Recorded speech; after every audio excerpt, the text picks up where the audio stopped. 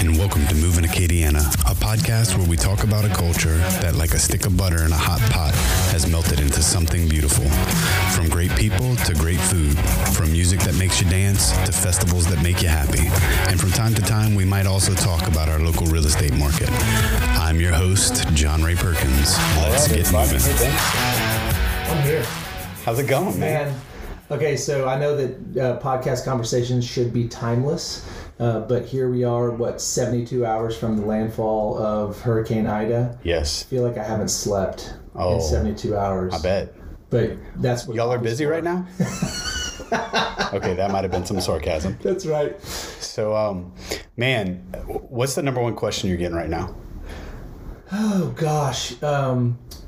How can I help? Mm-hmm. What can I do? Mm-hmm. And I feel like that speaks to the human condition of, like, especially down here. Yeah. Here we are in Cajun country. We're prone to disaster. We know what it's like to get knocked down. Here we are exactly almost a year from when Hurricane Laura made landfall on the other side. And we're used to jumping in and doing something. Immediately. Yeah. Like I want to jump in and do something now. And I guess that's the hardest part. And I'll tell you, like, we had our disaster team that went down to Houma yesterday. And you'd think you weren't with them for that, were you? I didn't jump in on that. I had several things that I had to stay back for. Sure. There's no communications down there. Yeah. And so I was in Hammond Monday, and like Basin Bridge on the way there, lost reception. Now on the way back, I picked up reception around Denham Springs. So obviously they are working to get things back up and running. But it all depends on your carrier too. And it depends on how bad you were hit. Baton Rouge, Denham Springs, not as bad as Houma. Yes, indeed. No, in order to, if you want to be in touch for donor calls, media calls, those kind of things, like, you can't go down there. And that was part of the headache, is that my team is down there all day long. They're assessing the need, which it's hard to say what is the most important need if you list them when everything is the most important. Yeah. I'll give you an example. They went to the Houma Civic Center yesterday, which is being used as a shelter of last resort.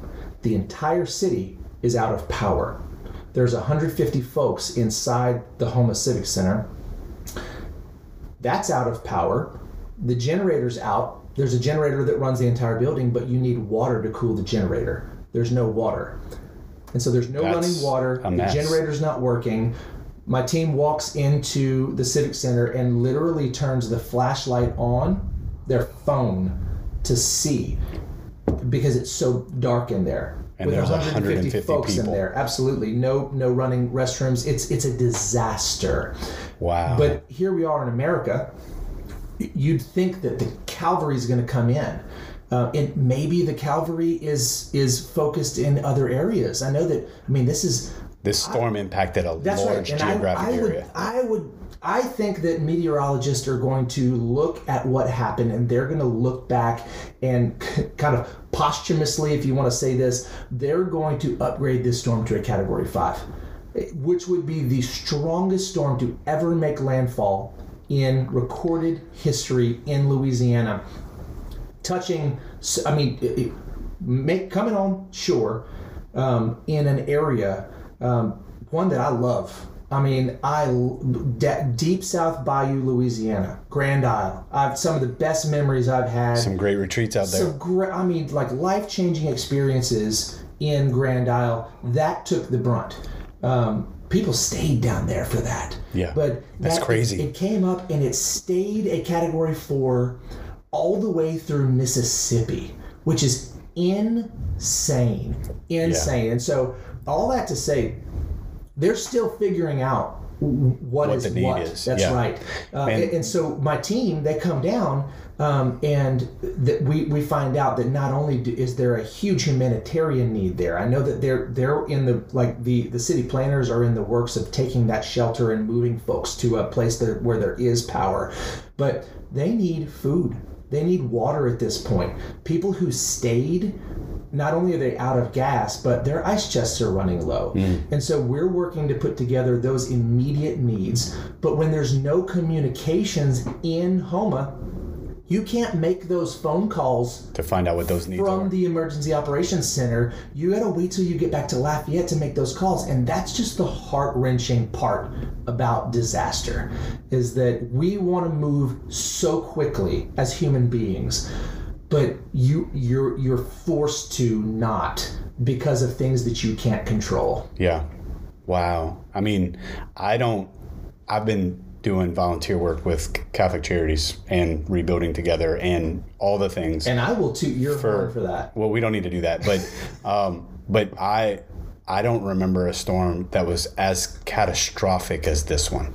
No, we on such a large, like I can remember Cameron like getting wiped out, right, by storms, but this one wiped out places in so many different areas. Yeah. Like, we've all been on an airplane before.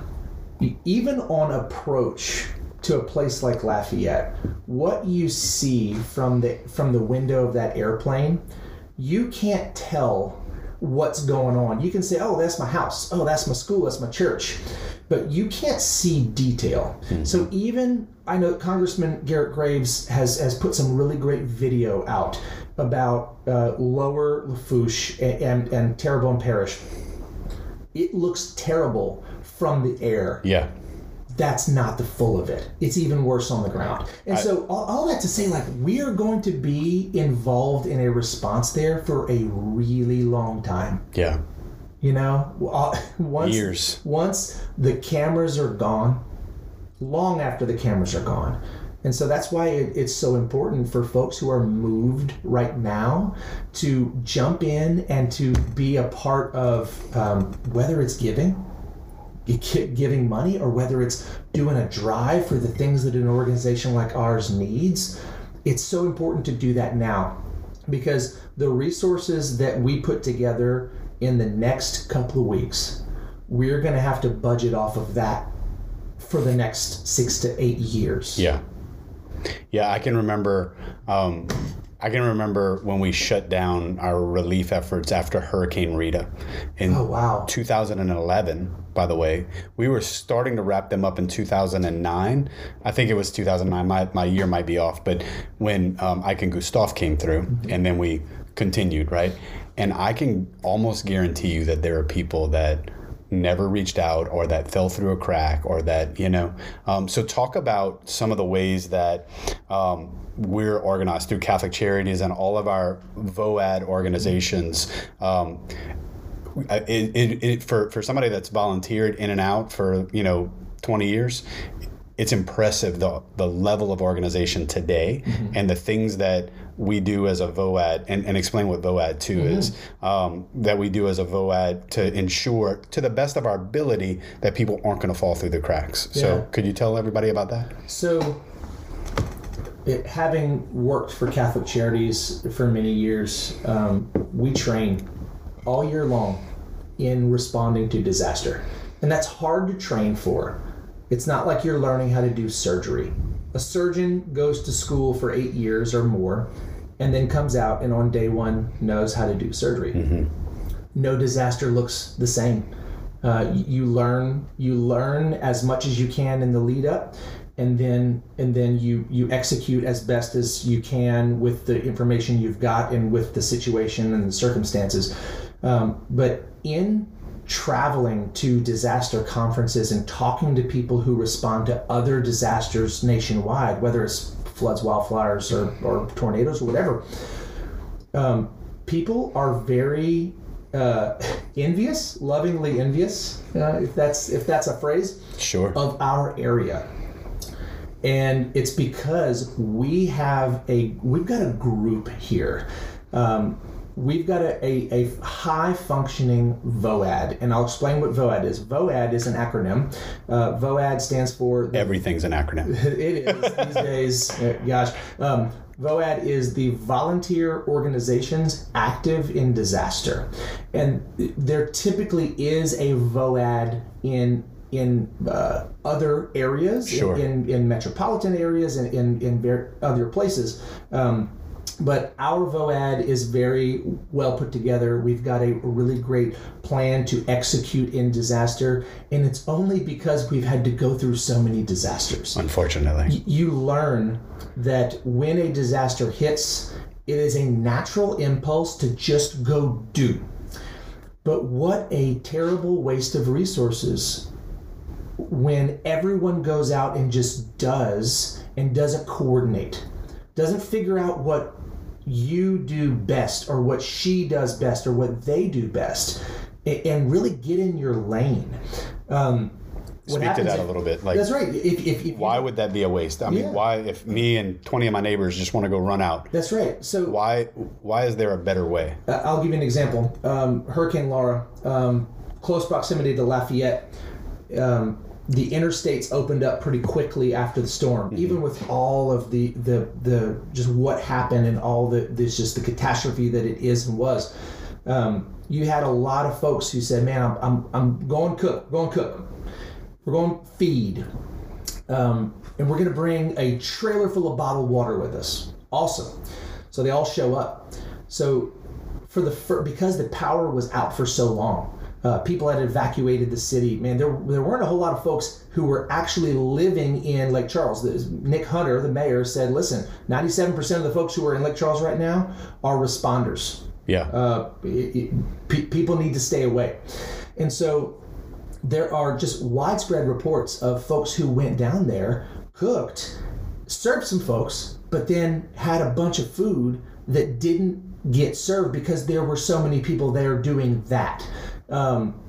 Great sentiment, great heart of folks to go do that. But if you're not coordinating, then everyone is doing everything, and there's overlap, and it becomes a waste. What if you've got these folks who we can say, you go cook. Mm-hmm.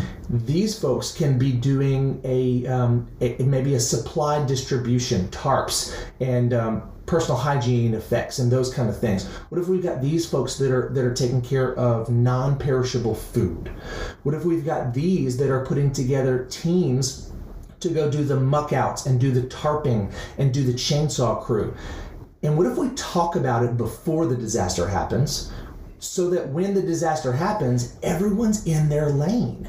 And then even this, I'm experiencing this right now. We're getting calls from all over the United States about people who want to do things for us. And what can we do? What can we do? We'll get to that. We'll get to that. Okay, good. Yeah. I want to keep talking about this organization because 2016, like where our VOAD has come since 2016.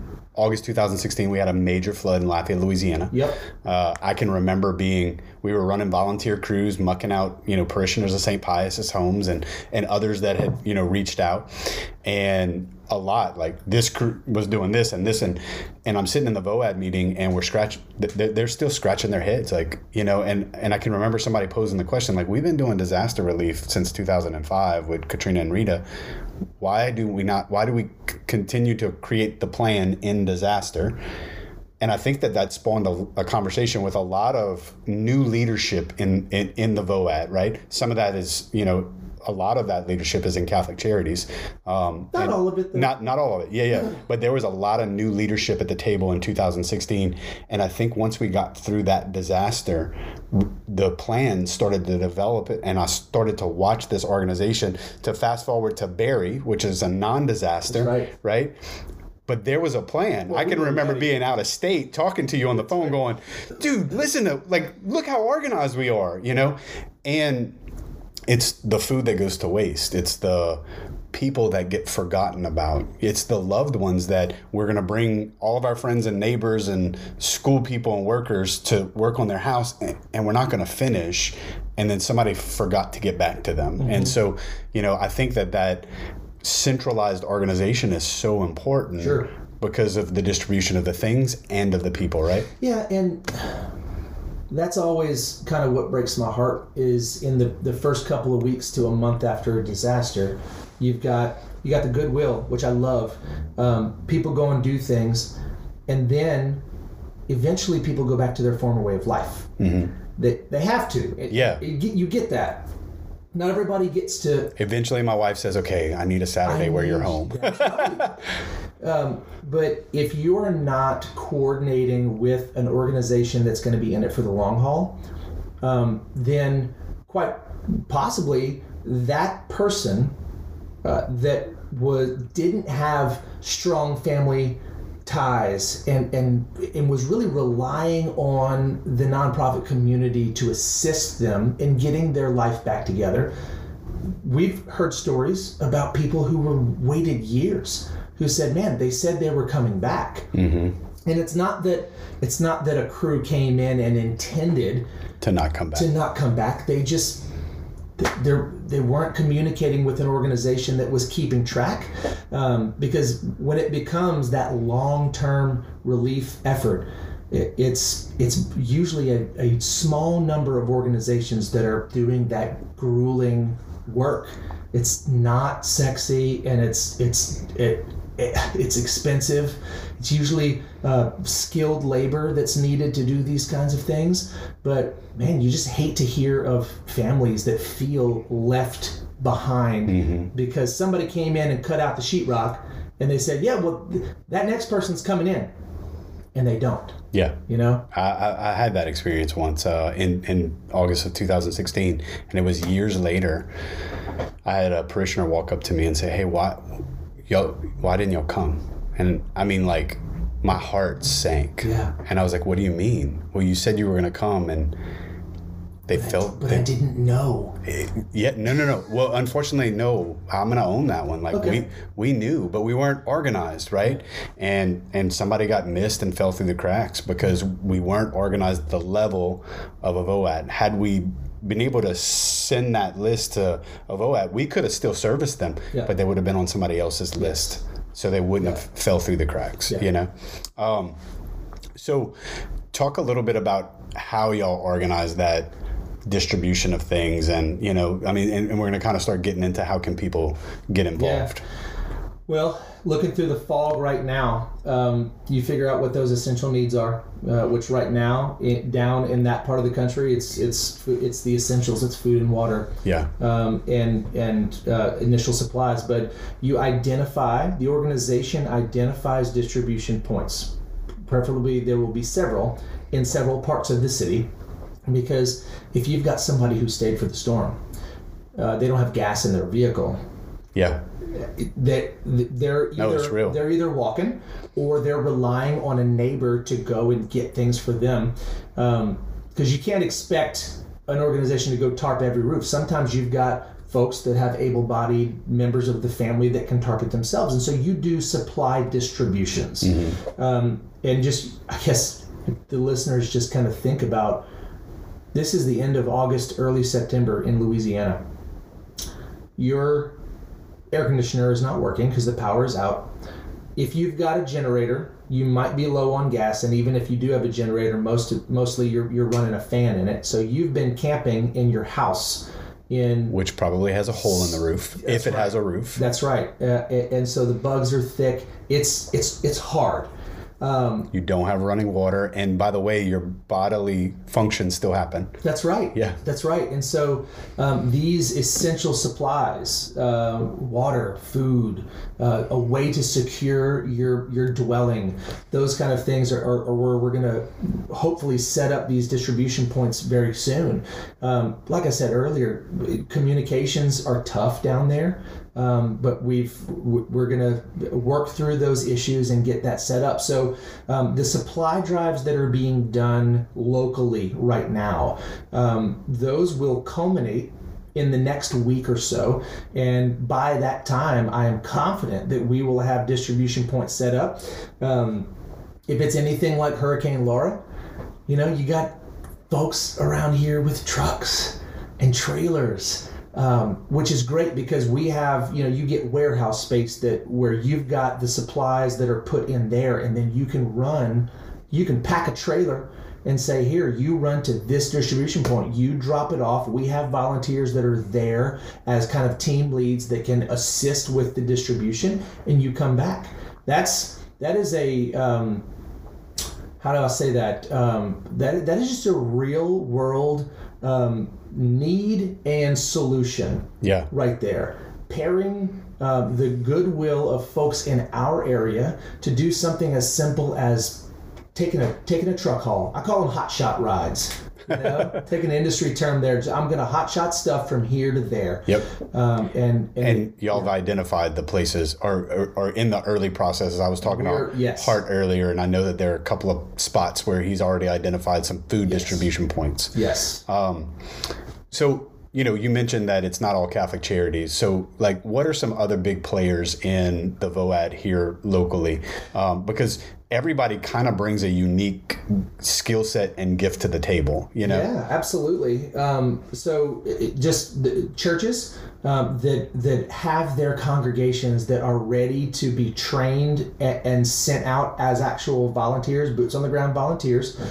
Excuse me. The Second Harvest Food Bank, they are non-perishable food, bottled water. They have a ton of warehouse space here. They can take palletized food that comes in from the big trucks. Okay. And so any calls that I get about food donations that are coming in, sending them straight there. We've got United Way, which does a lot of in-kind donation management, volunteer management. There's Goodwill of Acadiana. You've got thrift clothes. You've got things like that. Deacon Ed Bustani. They are our Goodwill partner for clothing. And you want to make sure that there's a need for these things down there. Sure. Before you send them down there. Sure. So you mentioned Goodwill, and I want to go there because I get this question a lot. Like, hey, we got a bunch of clothes that we want to donate, right? Who's doing a clothing drive? And you know, I mean, you and I know that most of our volunteer organizations don't do clothing drives.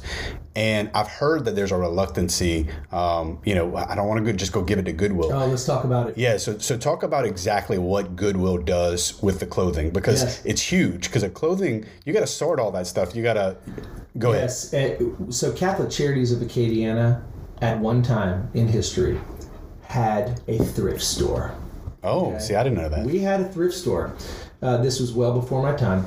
But what I know about thrift stores or having a thrift operation is you need buku square footage and you need lots of volunteers, because when people start bringing you the clothing that they're not using anymore, it often comes in huge bags and you've got to sort it and you've got to figure out what's good, what's not. Men's sizes, women's sizes, kids. All of it. Small, large, extra. Every bit.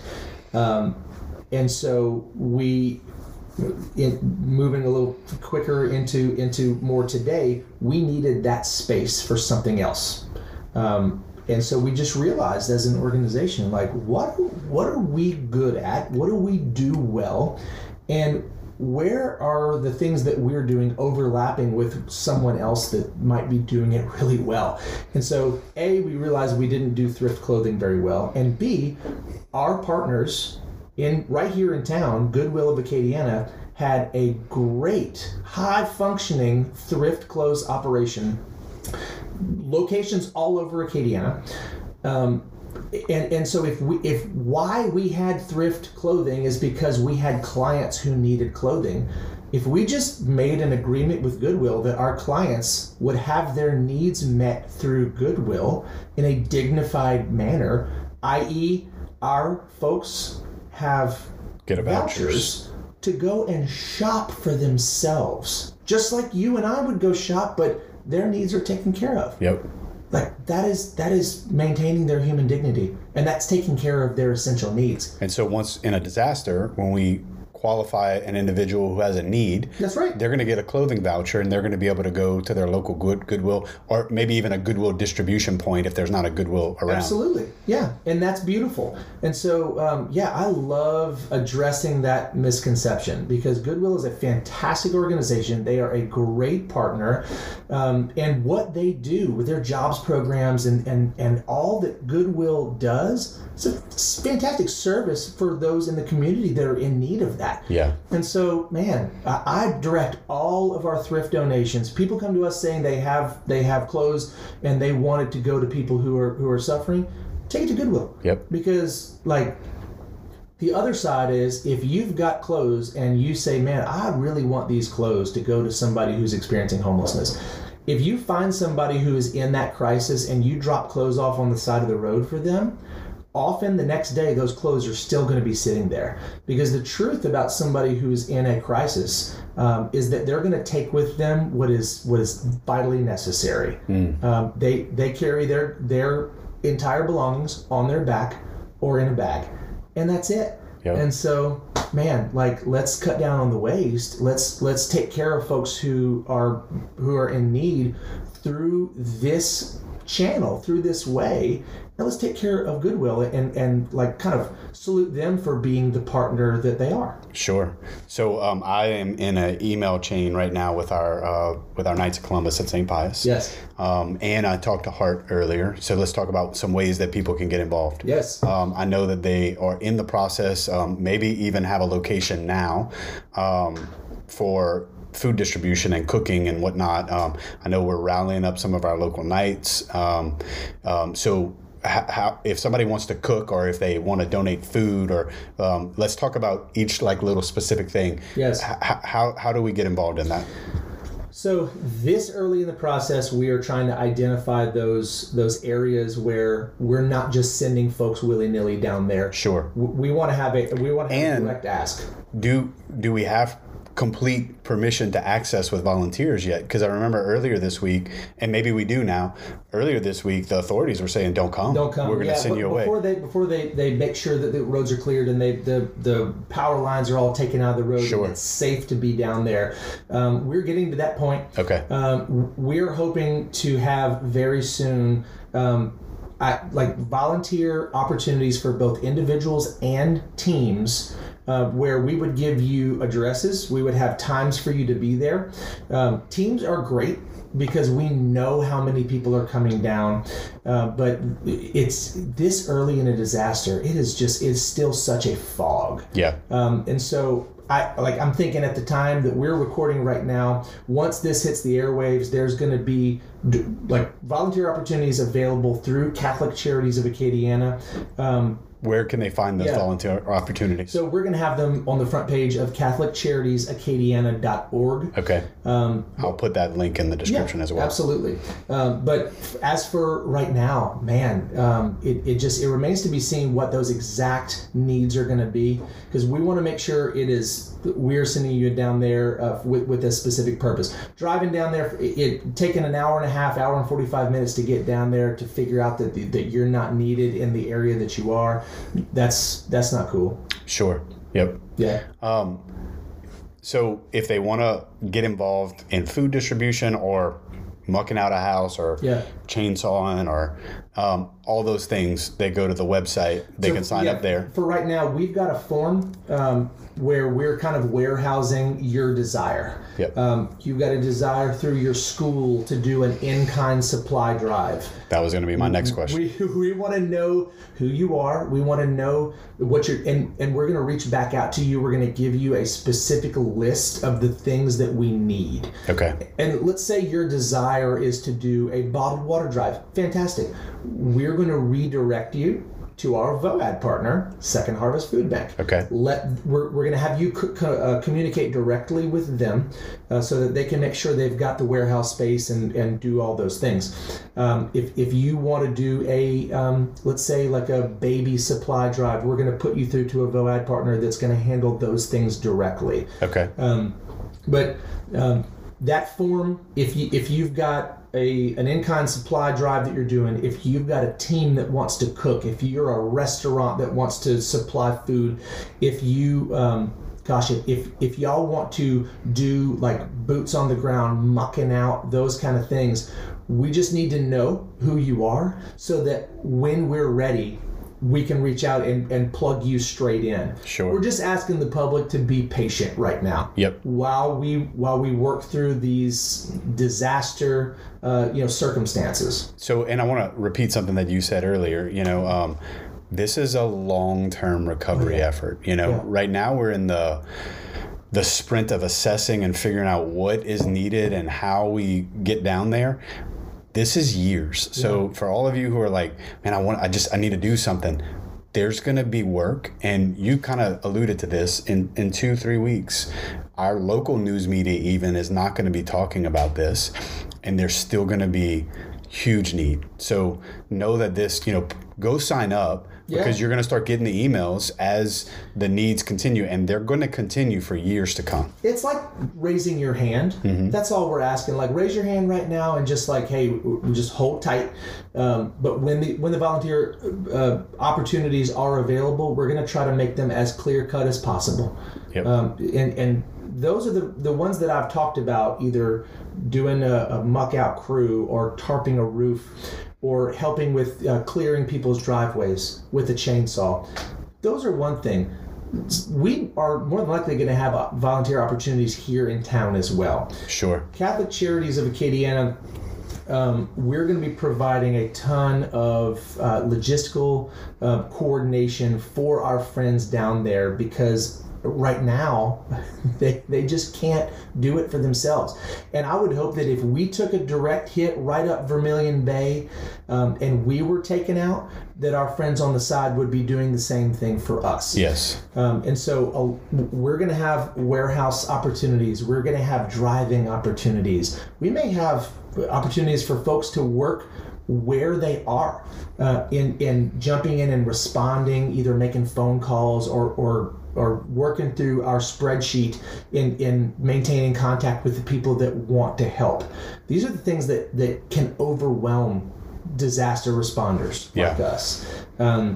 You don't want somebody reaching out and feeling like we don't care, or feeling like we didn't get your message. But it's hard to know how overwhelming it is when you're in the thick of it. Yeah. And you're reaching out from Washington State or from the Northeast, and you're like, well, I guess those people don't care. Oh no, we do. And that's why we try our best to do auto responders. It's the crisis responders. It's the crisis in the midst of the crisis, right? No. How many times have you charged your cell phone today? Many.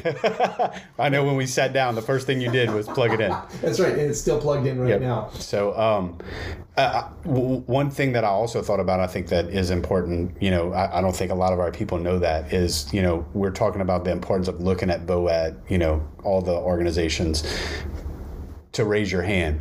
The national organizations look at our VOAD to know what to do. So like, those big Red Cross and FEMA, and I mean, y'all were sitting at the table with Homeland Security. Mm-hmm. I saw some pictures where, Bishop celebrated a mass before. Like, the national organizations, they find out what to do and work in conjunction through our VOAD, so that when they leave, there's a list and people don't fall through the cracks. So just so important to plug in.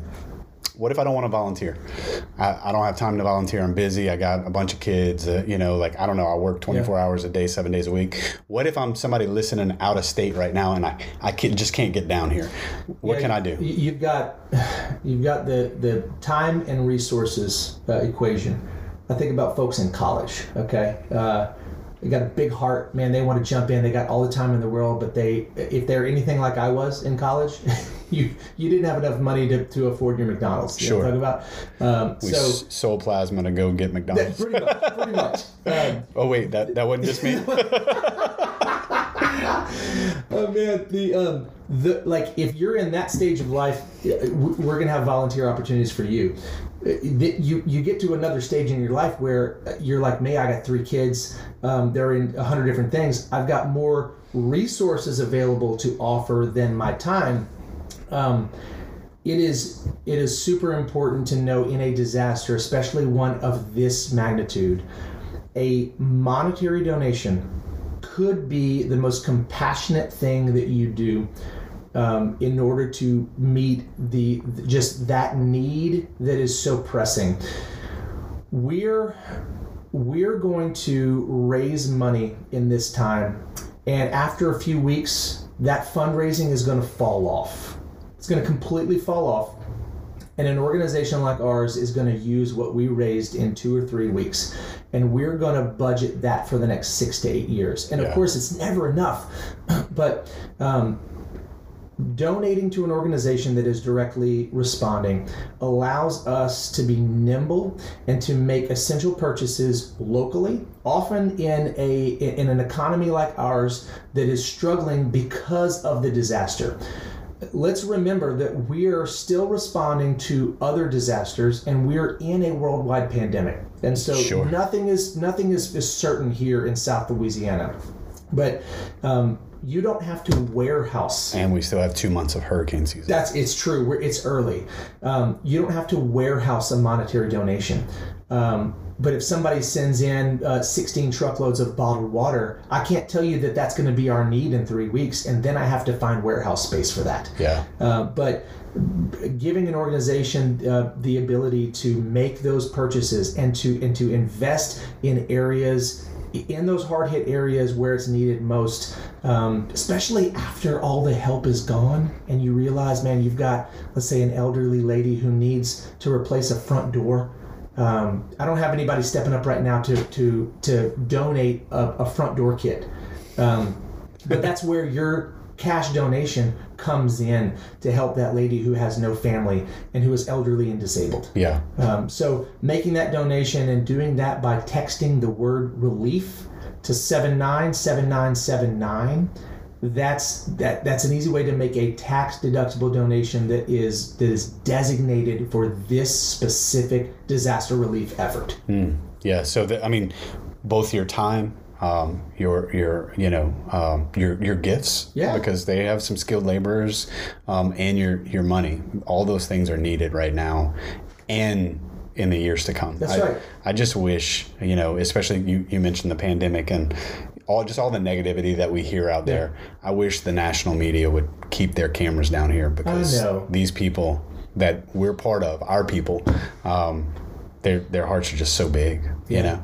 So it's true, and I've reached out to my national media partners, folks that I've developed relationships with over the years, and I think the cameras are still here because it is a current humanitarian disaster in all areas in New Orleans down through the bayou. Yep. We live in a day and age where we should be able to provide quicker for folks, but that's just. In a disaster, it's unfortunate, but you can't do that. And so, I appreciate the fact that they're covering it, and I want them to continue covering it. But there's that direct correlation when the cameras stop. People think that everything's fine good and dandy, and so. Last week I went to Houston and drove back. Drove from here to there and back. And did you have your blue light glasses on with all the when I went through? When I went through Lake Charles, there's still blue tarps everywhere, and so and Tarp City. Yeah, and the cameras were turned off, and everybody forgot. Yeah. So. And Mayor Nick Hunter in Lake Charles. He has done such a great job at trying to address that on a federal level and lobbying the White House to send more federal aid. That's one of the misconceptions, is that FEMA comes in and declares does a declaration for individual assistance, and man, everyone's brought back to find health, but it's never the case. Yeah. Not to say that people don't get their lives back on track, but there's always folks who fall within the cracks, and that's where the nonprofit community and the churches and the folks who are involved in community building, they have to do that hard, long work. Man, I wasn't paying attention back with Katrina and Rita. I was in another place, but you now look and see there are people who are just so prone to suffering because of poverty, because of a lack of connection, like others may not be. Yeah. And that's why an organization like Catholic Charities of Acadiana is involved in disaster work, because, man, you are prone to suffer at a disproportionate level if you lack those natural connects. Yeah. Another thing that I would like to highlight to everybody listening, is the fact that people have lost houses.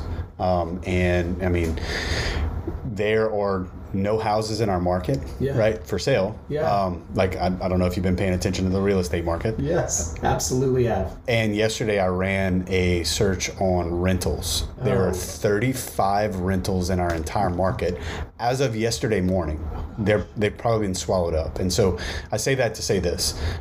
If you have a camp, maybe you have a camp on Bayou Catawba that's vacant, or a camp, somewhere that was not affected. Maybe you have a mother-in-law or a pool house, or maybe you have an empty house that you inherited or whatever.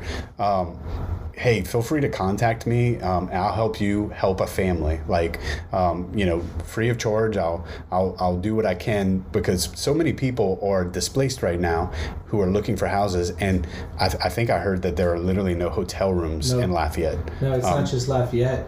It's all the outlying areas, neighboring areas, all the way up through Alexandria and beyond. Yep. Nope. So some of these people may be staying in their broken houses because they can't find a place. So, or staying in their cars. Yeah. So the need is real, and it's so much bigger, I think, than we can comprehend. I want to end with a quote. So I mentioned, we did Rita relief, and when we were wrapping up that project, and we knew that this was going to be the last year, I think we had even scheduled a end of Rita work, whatever, right? We were going to have a supper. 3 weeks later, Ike and Gustav came through, whichever one came through first and second. And I can remember watching the news, and I think this kind of sums up our people. There was a guy from Delcom who was being interviewed, and with tears and a shaky voice, he said, "Today we cry, and tomorrow we rebuild." And I think that sums up the people in our area. That sums up our culture. Disasters strike, and because of the generosity and the good hearts and the way that we love, we rebuild and we move on. And so I want to thank everybody who has that big heart, who has already been generous, and reach out to Catholic Charities to get involved. Reach out to me if you can't get in touch with them. If somebody has a loved one down south who doesn't have a roof and nobody to help, isn't there a phone number they can call? I know that at this point, we're asking folks in their respective parishes to reach out to their OEP, which is Office of Emergency Preparedness. Okay. How would they find that information? Like, if I'm a resident in Lafayette and I have a family member in Houma, that would be searching the Terrebonne OEP, Office of Emergency Preparedness. The municipality gathers the damage reports, and then they share that with the partners, and people jump in and say, "I'll take this one. I'll take these 10." Okay, perfect. Yes. Cool. Yeah. I knew that there was an organized way. I just didn't know how. And I've gotten that question a couple of times. Yeah. So, cool. Is there anything else you want to leave us with? Great. Yeah. Thanks for talking. Thanks for what y'all do. All right, everybody. Have a great day.